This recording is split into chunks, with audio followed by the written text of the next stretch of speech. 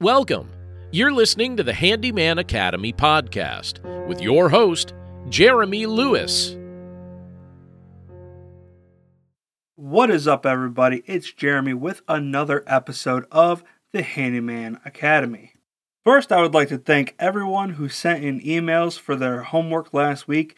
My favorite came from Roger out in Oklahoma, who had just started his handyman business in early December, who wrote in to say that he had secured his biggest job yet and that his goal for 2023 is to earn $30,000 in profit. I think that is just an awesome goal. Getting into the topic of the day, though, we are going to be talking about the size of your business. Whether you've worked in a big business where you may be one of 1,000 or 100,000 employees, or you have worked in a small mom and pop business where you are one of 6 employees.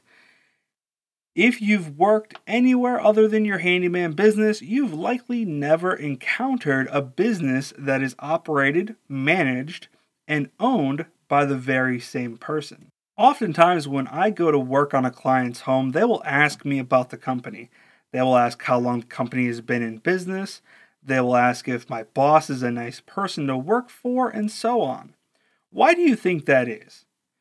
It is very simple. They have experience with other service-based businesses, electrical companies with multiple electricians, plumbing companies with multiple plumbers, people to answer the phones and book the appointments. They may have dealt with a home remodeling business that have several 2 or 3 person teams knocking out kitchens, bathrooms, and basements. So why then do we as handymen and women often take the approach to our businesses that we need to be a one-person operation? In Michael Gerber's The E-Myth Revised, he speaks about the technician, the manager, and the entrepreneur, who are each aspects of the typical business starter. He goes on to say that the entrepreneur dreamt up the business, the manager organizes and builds systems, and the technician is the one that does the work. I put a link to his book in the description below. It is an amazing book that absolutely opened my eyes to how a small business can grow. It is in these 3 aspects of ourselves that I believe we find the problem. And yes, I do think it is a problem that we as handymen and women typically go it alone in our business. In the beginning, we have this big dream, making our own schedules, freedom, money, happiness, time with our families. The entrepreneur in us gets going headfirst into our business. It comes up with fresh ideas on how to find clients, how to market ourselves, loves the process of coming up with a name and logo. The manager in us thrives on the spreadsheets that we use to keep our numbers, clients, and receipts in order. The technician works. When the entrepreneur dreams and schemes, the technician works. When the manager is organizing the client list for the 100th time, the technician works. And it is with that the technician takes over. The technician, overwhelmed with all of these ideas and processes, dives into the work that the clients are paying for. As we get into the grit of the building of the business, we seldom realize that we have to constantly find clients. And when we find clients, or they find us, we are constantly on calls, or responding to texts, or building estimates. And when we aren't doing that, we are doing the work. We do everything. And once you have a somewhat stable client base and you're making money, it is only natural to start building systems that could take some of the work off your plate. But when do you have time to make systems? You are working, after all. You have clients waiting.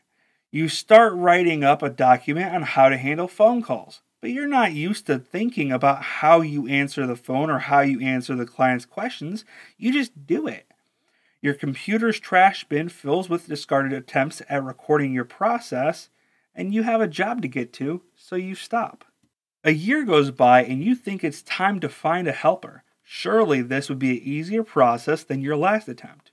You interview your buddy's buddy, who came highly recommended. You meet him at a coffee shop and he's well dressed but can't really hold a conversation. You know your clients love to talk with you while you work, and part of the reason you're successful is being able to be charismatic while also being professional. Nope, this guy surely won't do. You have a few more interviews, but you hire none of them. Fear grows in your gut that these potential workers would send your hard-earned clients running the Joe Schmo handyman across town, or worse yet, start their own business and take your clients. Another year goes by and you've stopped looking for help. You'll just do this solo until it is time to retire. This is where I suspect most handymen and women are at, and it breaks my heart. The entrepreneur and the manager are left to sit in their corners to slowly suffocate under the constant pressure of the technician, who is just working for work's sake with no real plan for the future. As I went along in my own business, I realized what parts of the business I enjoyed doing and what I didn't. That is how my business grew. I decided that I would focus on what brought me joy instead of the fear of building systems. I decided that I would let go of the fear of someone messing up my business and brought people on board. Why?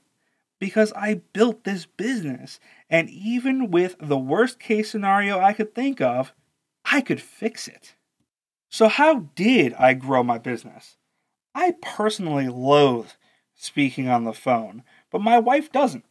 So we developed systems for her to handle the calls. I installed a call recording software on my phone, and whenever I took a business call, I recorded it. And together we tore it apart and designed the system that she uses. But the best part? She tweaks the system as she uses it every day. I don't have to be involved past the initial recording and setting up of this process.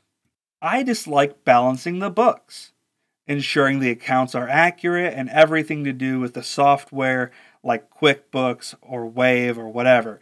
So I brought on a QuickBooks whiz who absolutely loves doing all of that stuff. I couldn't run my business without her. And when I got injured late last year, I had systems in place to send work to other handymen and women in my area for a small fee, which kept my bills paid and still served my clients. We will be talking about networking in another episode, so I won't go into this too much here. But whether you're a solopreneur or you dream of building your business into a multi-office handyman business with dozens of employees, there is only the size that is right for you. And so for homework this week, I want you to email me over at handymanacademyhomework@gmail.com. Again, handymanacademyhomework@gmail.com, and tell me what part or parts of your business you enjoy doing and what you would hire an employee to handle for you. Well, that's it. Easy peasy. Have a great week, my friends. I will see you next week, and bye for now.